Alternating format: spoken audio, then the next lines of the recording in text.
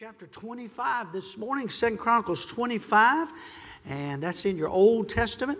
You got 1st and 2nd Corinthians in the New and 1st and 2nd Chronicles in the Old. So we're in 2nd Chronicles and chapter number 25, and we're going to read together several verses this morning, beginning with verse number 5 and ending in verse number 9.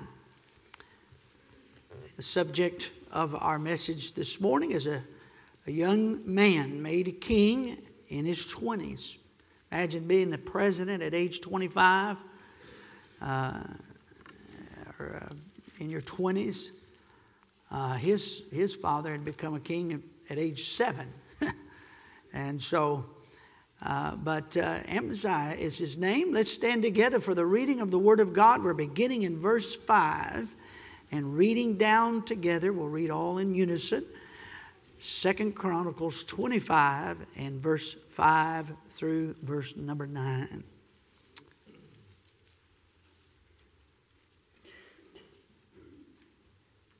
And let's join together. Ready? Moreover, Amaziah gathered Judah together and made them captains over thousands and captains over hundreds, according to the houses of their fathers, throughout all Judah and Benjamin.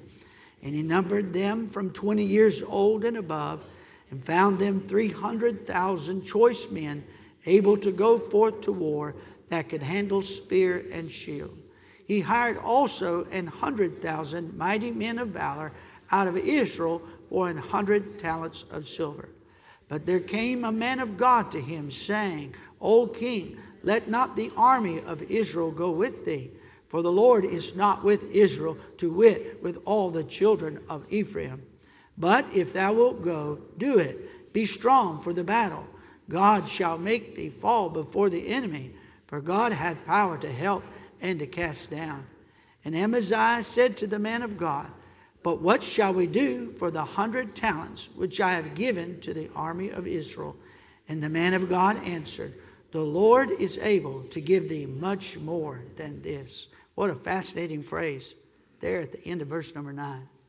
The Lord is able to give thee much more than this. Judah is the southern kingdoms of Israel. Israel proper, sometimes referred to as Ephraim here, is the 10 tribes. And before this time, of course, the nation had split. And so the two southern tribes are called the nation of Judah, and the 10 northern tribes became known as Israel. Israel, the northern tribes are already steeped in idolatry.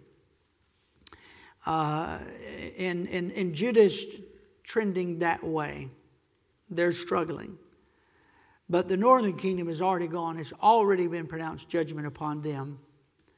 And they're steeped in idolatry. And an enemy rises up, and this young man, he's in his 20s again, he's just a young man, and he's going to have to go to battle. He raises an army of 300,000, but he doesn't think that's enough, so he goes to his northern neighbors, Israel. And again, these are all Jewish people. They're all Hebrew, from the Hebrew nation. They just had a civil war and split with each other. And he hires 100,000 out of Israel. Now, how many of you understand that if you go to work with somebody, you work side by side with somebody, if you go fight with somebody, you go battle with somebody, you are going to influence and be influenced. Is that right? Yeah, you can't help it. I mean, we're all influenced by the people we're around, right? And so God sent one of his servants. He said, you go tell Amaziah, he does not need to unite with Israel.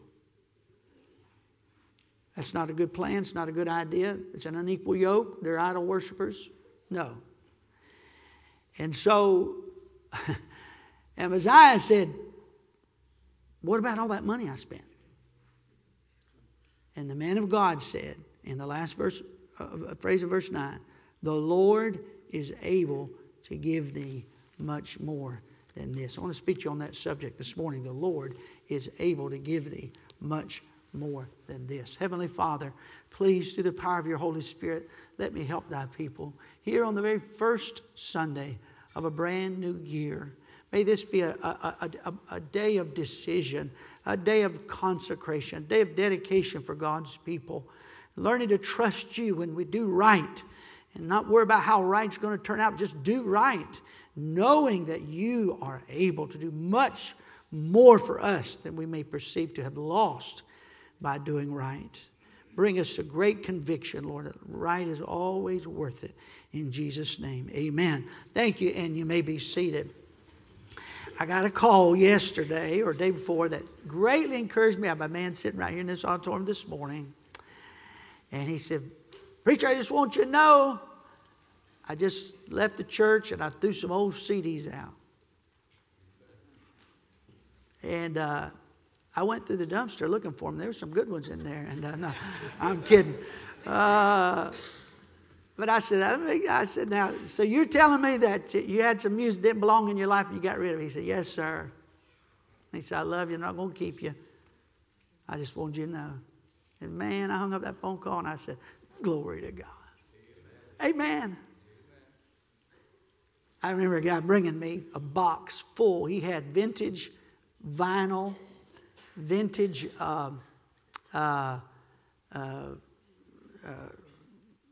Ozzy Osbourne. Anyway, that whole crowd. And he had a collection of it. And he brought it to my office right over there. And he set it out, set it down. He said, "Preacher, best I can tell, this is valued at about $3,000.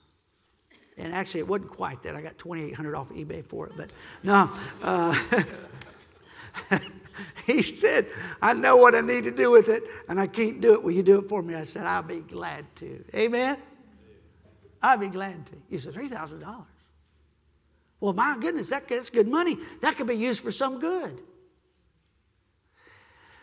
You turn to Acts 19 for just a moment. Turn to Acts 19.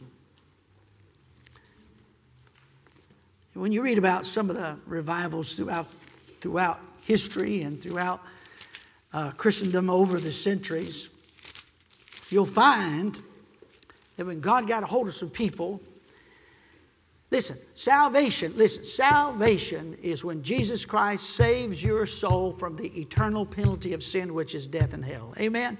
That is salvation. But can I tell you something? After salvation, that's infancy. That's pacifier Christianity. That's thumb-sucking Christianity. That's a milk and bottle Christianity. Thank God for birth. Amen. I like babies. Amen. But I preached last Sunday on the matter on Sunday night. You don't stay cute if you stay a baby. Babies don't stay cute forever. Amen. If you're 15 and you still whining, sucking your thumb, and pitching a fit on the floor because you don't get your way, you're not cute. You're not cute at 5 that way. Well, somebody say amen. Anyway, but Christianity, listen, after you get an understanding of what Christ has done for you, He saved our souls. He wiped our record clean in the eyes of God. That's the term justified. Just as if I've never sinned. In the eyes of a holy God, because of what Christ did for me on the cross of Calvary, a holy God looks at me and He sees the perfect righteousness of Christ. I'm clothed in His righteousness. That's pictured all the way back there in Genesis when Adam and Eve were clothed in those animal skins. And all those Old Testament sacrifices pictured Christ. His blood is sufficient. It's either sufficient or it's not. And if it's not sufficient, pray tell me what you can add to it. It is absolutely sufficient. And because of that, we're born again, or we're washed clean in the eyes of a holy God. Amen. Now listen, if you understand that ought to compel something on your heart that we owe a great debt of gratitude to a God who would pay that kind of price for my sins. Christians whine about what you can and can't do as a Christian. We ought to be crawling over top of each other, trying to figure out what God wants us to do with our lives. After what He did for us, exactly what is unreasonable that He could request. Romans chapter 12, verse 1 and 2. There's nothing unreasonable that He could request. And so you and I ought to be all about figuring out what's in my life doesn't please God. It's going. It's gone. It is gone. Amen. Man, I got so encouraged out of that phone call. Woo! Amen. You know what that is? That's Christian growth. That's somebody that stopped and said, "You know what? I don't think this pleases God. And why would I want to offend him after what he's done for me? I think I'll go take this to the church garbage can. By the way, there's some more room in it. Amen? Some of the sweetest things we've ever seen in this church are seasons where God got a hold of our folks, got a hold of me, got a hold of all of us, and we got some stuff cleaned out. I remember over there in the old auditorium, it took about 8 weeks, way back, I don't know, maybe the second or third year of pastoring, and just talked about how strong of hold that music gets on us, and it's gotten worse and worse. It's just sick.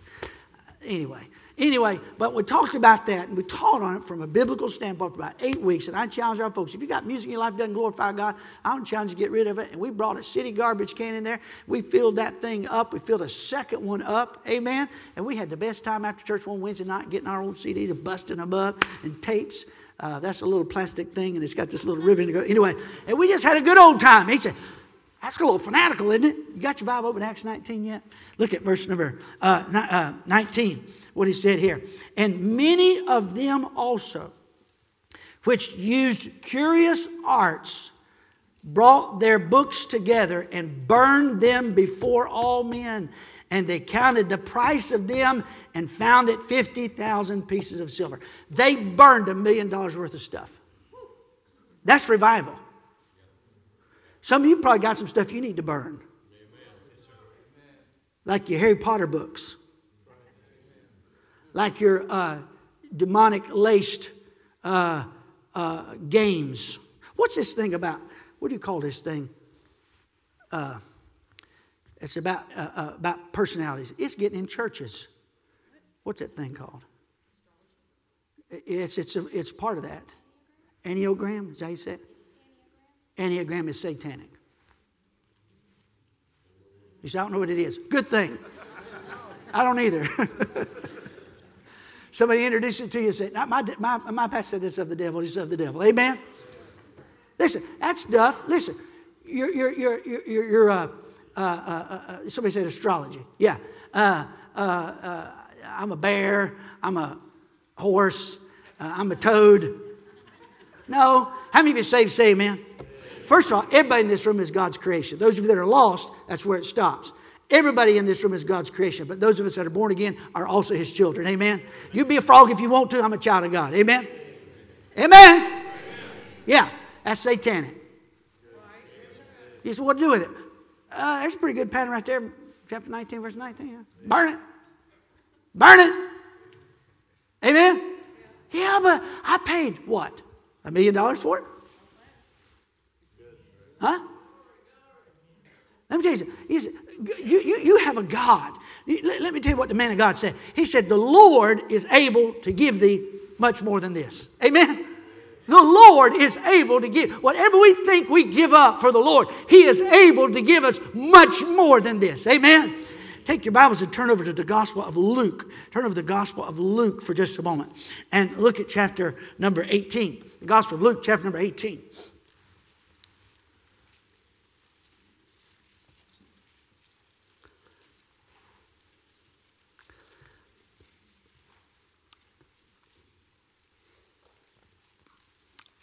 Verse number 18. Luke 18:18. And a certain ruler asked him, saying, Good master, what shall I do to inherit eternal life? What shall I do to inherit eternal life? And Jesus said unto him, Why callest thou me good? Now stop for here just a minute. Here's this man. He's a ruler. He's a politician, if you will. He's a political ruler, and he has some power and an office. And he comes to Christ. He said, Good master. Now, that was a term of respect. That'd be like saying professor, if you will. We know you're a good man, just like Nicodemus did in John chapter 3, preached last week. I know you're a good man. You come from God. But he does not recognize him as who he is, the Son of God, the very Son of God. So he doesn't believe in him as a Savior. So he comes to him with this term of respect, and he says, I'd like to have eternal life. What can I do? And this is a man of means. A man who's used to getting what he wants by his own efforts. And he says, what can I do to inherit eternal life? And Jesus says unto him, Why callest thou me good? None is good save one, that is God. He calls him out. So what are you calling me good? I'm just a man, right? In your eyes. There's only one good person, that's God. By the way, if you feel otherwise, then you've been tainted by false religion. Romans chapter 5, verse 12 said, there is none that doeth good, no, not one. That's what God said. Verse 20. This is Jesus speaking to the man. Thou knowest the commandments. You know what to do. Do not commit adultery. Do not kill. Do not steal. Do not bear false witness. Honor thy father. He said, you know about that. Don't commit adultery. Don't kill. Don't steal. Respect your mom and dad. And he said, verse 21, and this, Jesus has exposed the condition of his heart because he said, all these have I kept from my youth. I've been doing that my whole life. Now when Jesus heard these things, he said to him, oh yeah, one more thing. Yet lackest thou one thing. Sell all that thou hast and distribute unto the poor, and thou shalt have treasure in heaven. And come follow me. Now, look at me. Jesus wasn't given a different plan of salvation. He was exposing the condition of that man's heart to himself. He said, oh yeah, I forgot one thing. Sell everything you've got, give it to the poor, and you can follow me. And the Bible said when he heard this, he was very sorrowful, for he was very rich. And when Jesus saw that he was very sorrowful, he said, how hardly shall they that have riches enter into the kingdom of God? For it is easier for a camel to go through a needle's eye than for a rich man to enter the kingdom of God. And they that heard it said, who then can be saved? He said, the things which are impossible with men are possible with God. Listen, what the Lord said is this. Why is this true? What Jesus just pointed out. Here's a man of means. The Bible said he was very rich. And he wants to have eternal life. Who doesn't want to have eternal life? And he comes to Jesus not believing who he is as the Christ, but believing him to be a good man and a good teacher. And he said, what do I have to do? And Jesus said, you know what to do. Just go ahead. Don't commit adultery. Don't kill. Don't steal. So forth like that. He said, oh, I've been doing that my whole life. I'm all set. He said, oh yeah, I forgot one thing. Sell everything you got and give it to the poor. He said, what? Now Jesus wasn't saying if you do that you're going to get to heaven. What he was saying is he's exposing the man's heart to himself. And the Bible said the man went away very sorrowful because he was very rich. He said, I want eternal life, but not that much. I'm not about to turn loose of my wealth for that. And then Jesus said it's easier for a camel to go through the eye of a needle than for a rich man to enter the kingdom of God. And the disciples said, good night, who can be saved then? And the Lord says, the things which are impossible with men are possible with God. Amen? Listen, it is easier for us to die and go to hell with the economic standard by which you and I live, because the truth is we don't have a lot of needs compared to much of the rest of the world. But some folks in the world just spend their day trying to figure out what they're going to eat today. You and I are so blessed, and the sad thing is the more we have, the less human nature, the less we think we need anybody or anything, or even God himself. And the Bible said the way to be saved is become desperate. I'm helpless. I got to have a Savior. That's how you get saved. And a man who's used to fixing all of his problems because he's got enough money to do it has a hard time humbling himself and saying, I'm lost. I'm desperate. I need a Savior. Why? He's used to trusting his riches. Now look at verse number 28. Then Peter said, lo, we have left all and followed thee. Verse number 28. Peter said, Lord, he said, you told that man to get rid of everything and give it away and follow you. He said, we left everything. And it's true. Peter was on his fishing boat. Jesus came along. He said, follow me and I'll make you fishers of men. And they dropped everything.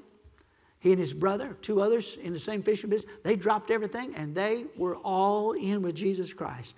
And here's what I want you to see, verse 29.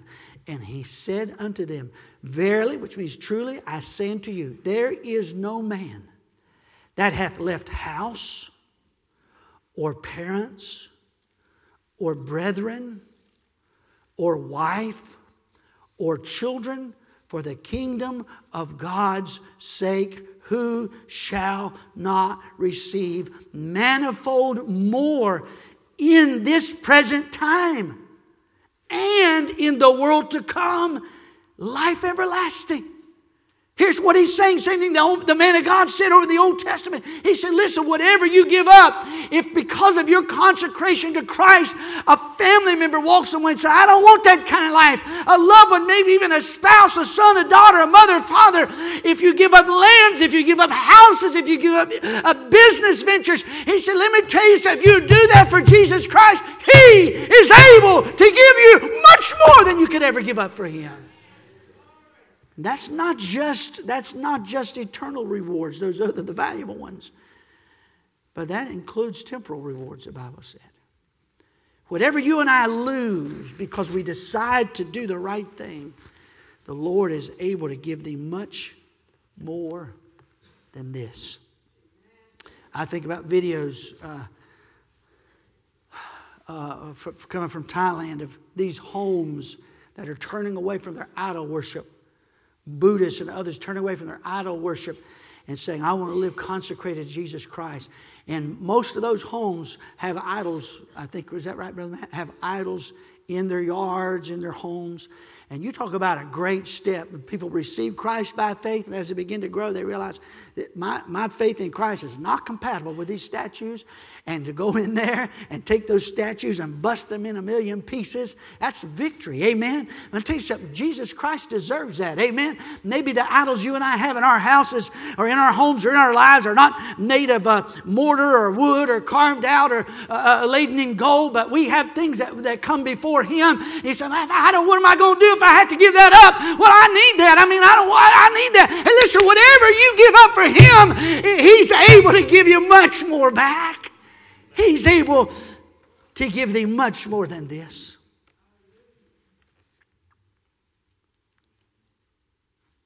Let's think about friends for a moment. If compromise in your life as a Christian, if compromise is required for you to keep a friend, you will wind up with neither your integrity nor a friend, because the Bible said a friend loveth at all times. A friend is not a true friend if he or she asks you to compromise your principles and convictions. What you know to be true from this book right here. He said, my friends will ostracize me. My friends will make fun of me. They mocked the Lord Jesus Christ. They hung Him in naked shame in front of the world and ripped His body to shreds and mocked Him and spat in His face. And He took that kind of humiliation for you and I. You and I ought to be able to take a little dig here and there. A little something. Well, you can't be a part of our party. Well, thank you. I don't want to be a part of that party. My pastor, Brother Howes, was 19 years old. Maybe 20 by that time. Way back when the war was on, of course, and he was working for the National Battery Company. You had to get permission to trade jobs because of the war. But he got permission and went to the Dallas Railway Company. Because he was a pitcher. He was a fast pitch softball pitcher. And very good. I saw him in his 70s pitch a softball. And anyway, and the Dallas Railway Company had a good team, but they needed a pitcher. And so he went to the Dallas Railway Company, worked there, and was on their team. And they were in the championship game. And it was scheduled on Sunday night. And that young man who had gotten saved as an 11-year-old boy and surrendered his life to preach. And his dad was a drunk and walked out on him when he was 5 years old, but his mom was a godly lady. He told his coach, who was a deacon in the church, he said, I'm going to be in church. You know that, right? He said, oh, come on, Jack. It ain't going to hurt nothing. It's just a game. One game, you know. He said, no. He said, I got to be in church. He said, we don't have another pitcher. You know that, right? He goes, yeah, but I'm going to be in church. I believe that. And I think you believe that too. But he said, look, it's just one game. It's a championship game. And come on. He said, I'm going to be in church. When that Sunday came, the team was lined up on the street. You can read it in his biography. The team was lined up on the street. They cursed and swore at him as he walked up the steps of the church to go inside. One of those men took a softball and threw it at the door. Bam, hit the door as it closed behind as they went inside. Can I tell you something, my dear friend? If you have to compromise to keep a friend, if you have to compromise your conviction to keep a friend, you need to assess your friendships. whatever you think you're giving up, Jesus Christ is able to give you much more. Amen. His own sister, Earlene Stevens, her husband had abandoned her. And she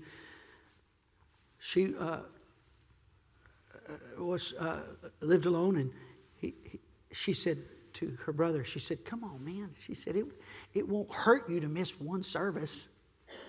He said, sis, it wouldn't hurt you, but it would hurt me. That statement kept her awake for several nights, and God, the Holy Spirit, got a hold of her. She said, why does that bother him and it doesn't bother me? She got her conviction. She came and she got born again. She told her brother, she said, you made me so miserable. I got her some conviction. The Lord showed me I need to be saved. She said, I'm saved now. Amen. The Lord is able to give thee much more than this. How about opportunities? I remember my dad, the first church he pastored was in New Hampshire, Kingston, New Hampshire. And he's in his 20s, early, mid-20s. And he pastored lobster fishermen, had a lobster fisherman in his church. And it was time to catch lobsters, you catch lobsters. And he's talking about how you need to be faithful to the house of God. You need to be faithful to give. You need to be faithful to church. And if you can be in church, you ought to be in church. And he walked up to that young man, this old fisherman, been fishing for years, walked up to that young man in his 20s and said, you telling me when all my competitors are out there 7 days a week catching lobster, it's time to catch lobster, and you're telling me I'm supposed to be in here? He said, well, let's tell you what I believe the Bible teaches. He said, well, it's all right. I don't like it, but I'm going to do it. And that lobsterman said, I'm going to be in church on Sunday. I'll catch lobster 6 days a week. And you know what the buzz around that village was after a few weeks? How is so-and-so catching more lobsters in 6 days than all the rest of us can catch in 7 days? The Lord is able to give thee much more than this. I think about Billy Sunday, played professional baseball, became one of the greatest evangelists that ever preached across this country. Saw over 1 million souls saved under his preaching. Billy Sunday was sitting on a street corner on State Street and in Chicago, and he and his buddies been drinking, as was their habit. And some folks from the Pacific Garden Rescue Mission came, and they had a few instruments, and they were singing across the street. And Billy Sunday, sitting on that curb, heard some songs he used to hear as a boy when his mama took him to church as a little boy. And the Holy Ghost started stirring something inside of his heart. And Billy Sunday stood up and he said, boys, something's happening in me. He said, I got to make a change. He started walking across the street. Those folks came and met him in the street and told him who they were. He said, why don't you go with us down to the Pacific Garden Mission? And Billy Sunday, professional baseball player, went to the Pacific Garden Mission, heard the gospel of Jesus Christ, got born again that night. He gave up his baseball. Eventually, gave up his baseball career. Billy Sunday was offered $1 million to do a movie, to be in movies. That would be worth 30, 40 some million dollars today. He said, I can't do that. God's called me to preach. I'm a Christian. I can't be in movies. I got to serve the Lord. Amen. Billy Sunday is one of the most greatly used evangelists this world has ever seen. And I tell you, dear friend, the Lord is able to give thee much more than this. Whatever you and I think, a family member, a loved one, a home, whatever it is, an opportunity, friends, whatever you and I say, I'm not talking about being belligerent. I'm not talking about acting like you're better than someone else, but I'm talking about what consecration to Jesus Christ requires. I'm sorry, I belong to the Lord Jesus Christ. I can't do that. I can't participate in that. You do what you're going to do, but I can't do that. And you say, but I'll lose something. I'll lose an opportunity. I'll lose a friend. Listen, He is able to give thee much more than this. I read about a little fellow who wouldn't compromise on this. Goes back many years ago. Wouldn't compromise. He said, I don't do Sabbath work. I got to be in God's house on the Lord's day. And it came to crunch time and production time, and his boss said, you're going to be here, or you're going to lose your job.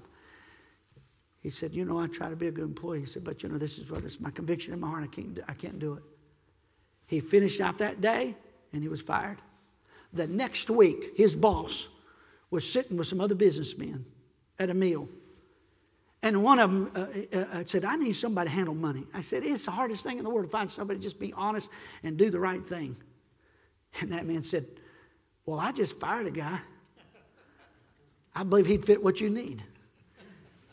Gave him his number, man called him up, got a better job, better pay, better position. Why? Because God is able to give thee more than this. Amen. I think about what Dr. Williams has told me. I think he said it from the pulpit. I don't know, but he's said it to me a couple of times. His pastor, Ed Nelson, out in Colorado. They were in a program, building program of some kind. They needed it. They needed a large ministry, thousands of folks, and large ministry. Many Christian servants went out from that work there in years gone by there in Colorado, in Denver, Colorado. And Dr. Williams was a member of that church at the time. It was evangelism, but he was a member of the church there. And a widow lady, called up and said, Pastor, come to my house. And he went to the widow lady's house. And she had several accounts. And I think it was 4 accounts, if I remember correctly. She laid the checkbooks out. She said, tell me how much to write. I want to take care of this need. And Dr. Ed Nelson said, ma'am, I appreciate that. But I've got to pastor your children when you're gone to heaven. And I can't accept it. Now, if you happen to have a lot of money, I could care less about your kids.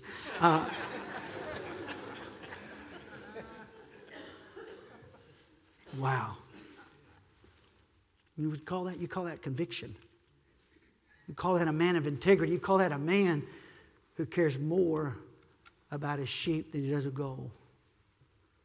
God is able to give you much more than this. How about your reputation? Think about your reputation for just a moment. Did you ever stop and think about this? David would not fight God's anointed King Saul. Saul was old enough to be David's grandfather. Jonathan was old enough to be his father. We think about David and Jonathan, and God knit the soul of Jonathan to David. The Bible says when he first met him as probably an 18-year-old kid who just killed Goliath, the giant. And David came before the king and tell the story, and he's got Goliath's head. And the Bible said Jonathan, who was the heir apparent, he should have been on the throne. Rightfully, the throne was his, and God touched his heart, and he loved David. And he said, there's something special about that young man. God's hand is on him. He said, I see it. I recognize it. That's the man that ought to be king. And he knew it in his soul, and God knit his heart. After David came back, the women started singing. Made a little song. Saul hath slain his thousands, but David his tens of thousands. Here's this teenage boy. And he gets a song written about him, and kudos to the king, but double kudos to David. And King Saul heard that song, you know what? He got bit by the green-eyed monster of envy. He became jealous, insanely jealous of David, to the point he literally tried to kill David. Now, Saul was an experienced warrior. God's divine hand of protection was on David. At point blank range is what we'd say as the way we'd say it today. Saul threw a javelin, a spear at David and missed. That was God. That was divine intervention. I can promise you that. Saul wasn't a man. He didn't miss. But he became so envious on several occasions, tried to take David's life, hunted him down like you hunt a wild animal. And twice, David was standing right over Saul in a dead sleep and had the opportunity to avenge himself. And his own men, trusted men, said, David, this is your opportunity. God's giving you this opportunity. He promised you victory over your enemies. You wanted to listen. This is your chance. And David said, I cannot touch the Lord's anointed. David would not fight God's anointed. I wonder how many people thought, well, David must be guilty. The rumors about him must be true. Why else would he run? I'll tell you why. Because he's a principled man. David would not fight his own son, who tried to usurp the throne. Did it ever dawn on you that liars, critics, scorners, accusers of the brethren do not care about honesty, do not care about justice, do not care about integrity? You say, well, if I don't fight back, if I don't return evil for evil, they're going to ruin my reputation. The Lord is able to give thee much more than this.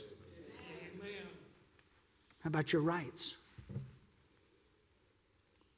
Paul wrote to the Corinthians church, he said, why are you taking each other to court? Why would you not rather suffer? The word suffer means allow. Why would you not rather allow yourself to be defrauded? Why would you drag the name of Christ through the mud by two believers going and standing in front of an an unsaved judge, and you squabbling with each other? You're supposed to represent Christ, and you drag each other to court. Galatians 6 records this. He said, what is wrong with you? Why don't you just suffer? Why don't you just be defrauded instead of maligning my name and dragging Christianity through the mud? How many people don't want anything to do with local churches, nothing to do with the things of God, because they see the way Christians treat each other. They see the way churches get along with each other or don't get along with each other. Hey, listen, you say, well, but my reputation's on the stake and people are going to think bad of me. And the Lord is able to give thee much more than this. You just keep doing right. You just keep being faithful. You just keep on honoring Christ. You just keep the right kind of spirit. Amen. Let God be your lawyer. Amen. I love that little story that Otto Koning tells. He went to the jungles to reach natives for Christ, and he planted an acre of pineapples. He always wanted pineapples, loved pineapples. And just about the time those pineapples got ripe, they came in and stole all of his pineapple crop. And he was furious. He was mad as a hornet. So he tried it again the next year. He did everything he could, fences, whatever he could, to try to keep people out from getting his pineapples. And every year, just about the time they came in, he was mouth with water for those pineapples. And just about that time, here they come, steal his pineapples. And he was furious. He got bent out of shape. He wouldn't have any results. He's trying to preach. He couldn't preach. He's mad as a hornet, getting bitter. And God smote his heart. He said, whose pineapples are those? He said, those are mine. He said, really? Didn't we just read this morning, the earth is the Lord's and the fullness of thereof? And the Lord convicted him. He said, those are not your pineapples. Those are my pineapples. He said, Lord, forgive me. I'm getting bitter. And he gave his pineapples to the Lord. So he planted pineapples next year. Here they come, stealing his pineapples. He said, I'd be careful if I were y'all. So what do you mean? He said, you be careful. So we've taken your pineapples. He said, they're not my pineapples. What do you mean they're not your pineapples? No, they're God's pineapples. They said, whose? They're God's pineapples. His whole spirit changed. And you know what the lady said? The missionary has become a Christian. Guess what? Then they wanted to become a Christian. And he was able to win many of them to Christ. The Lord is able to give you much more than this. I was in a car. And it's something called something else now, but Larry Burkett is with the Lord. He would teach on finances. And he told a little story. I forget the story, but two Christian men went into business together, and they started business successful. One was in the shop doing the labor, getting his knuckles busted every day, and hand greasing and so forth like that, and keeping the things running. The other promoted the business and made the sales call and followed up with customers and so forth like that. It was a good partnership until the guy with the busted knuckles got tired of doing all the work by himself. And we talk about it. He said, man, I come in here, I can help you, but somebody's got to keep this thing going. And we started this way. And they couldn't come to an agreement. And one day, the man with the busted knuckles went and changed all the locks. The fella came in to work one day, and the locks were changed. He basically said, and sort of confiscated the business, so to speak. And he started thinking, what am I going to do about this? He thought about the Word of God, got a little counsel. He said, Lord, I can't take my brother to court. I'm not going to. And he walked away from it. Suffered the loss. Allowed himself to be defrauded. 7 years later, that business continued to thrive. 7 years later, the former partner that stayed with the business put it up for sale, and a buyer came along. And the buyer in the sale, he said, I want to know the history. And he found out there was a former partner. And he said, what happened to the former partner? And the potential buyer contacted the former partner. He said, what happened to your partnership? He told him what had happened. The buyer came back. He said, I'm going to buy this. He said, here's my conditions. Condition number 1, half of the selling price goes to the former partner. Number 2, half of all your sales proceeds for the last 7 years goes to the partner, and I'll buy your business. God is able to give thee much more than this. What do you think you're giving up? Friends, opportunities, reputation, personal rights, land, houses. The Lord is able to give thee much more than this. I don't know what you're holding on to that keeps you from being consecrated to Christ. But whatever it is, listen to me carefully. Wouldn't you much rather lay up some treasure on the other side than to hold on to whatever it is you're holding on to here?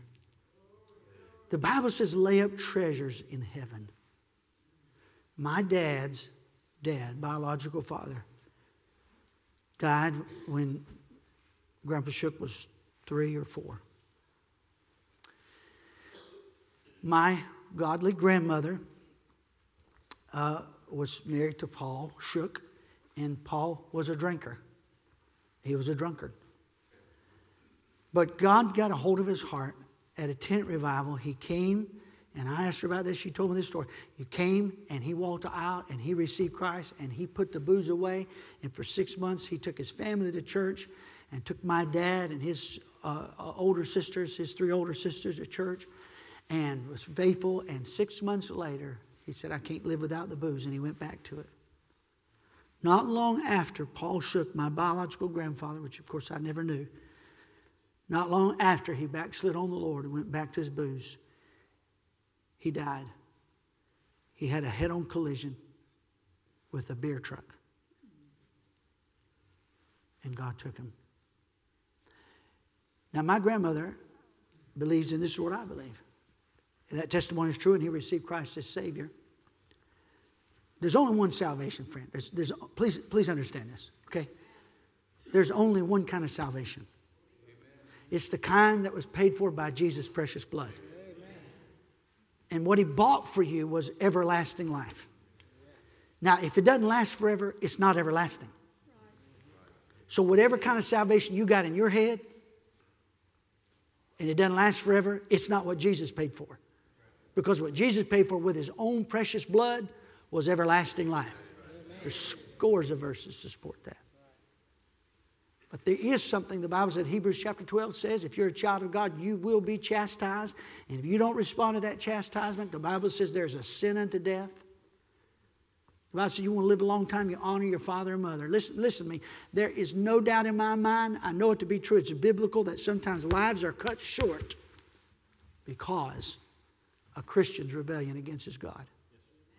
My grandmother believed that her husband Paul, my dad's dad, was taken to heaven early because what he wanted to hang on to here on earth.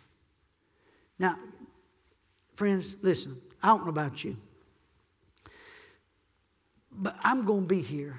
If you draw a line, in your mind's eye, draw a line, get your pen and draw it and draw it and draw it and draw it until you can't see it any further. And then go another 1,000,000 miles beyond that. And then get you that same pen and draw a line this way. And draw it till you can't see it and go another 1,000,000 miles that way. If that's eternity past and that's eternity future, my life is one little touch at the head of that pen. My life, a vapor. And what I do in that one little tick of the pen determines what I will enjoy for all of eternity. Amen.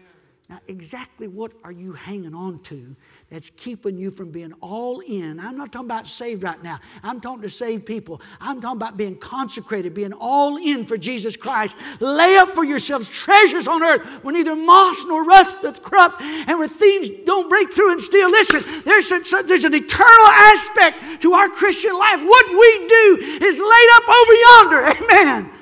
They're crowns to receive, and we get to take those and lay them at the feet of Christ to express our love and our gratitude. You say, "Well, but you don't understand much." Well, I'll lose an opportunity. I'll lose a friend. I might lose my reputation. Listen, He is able to give thee much more than this. What you give up for Him, He gives it back. Amen. That verse over in the Gospel of Luke. He said, you will receive manifold more in this present time and in the world to come.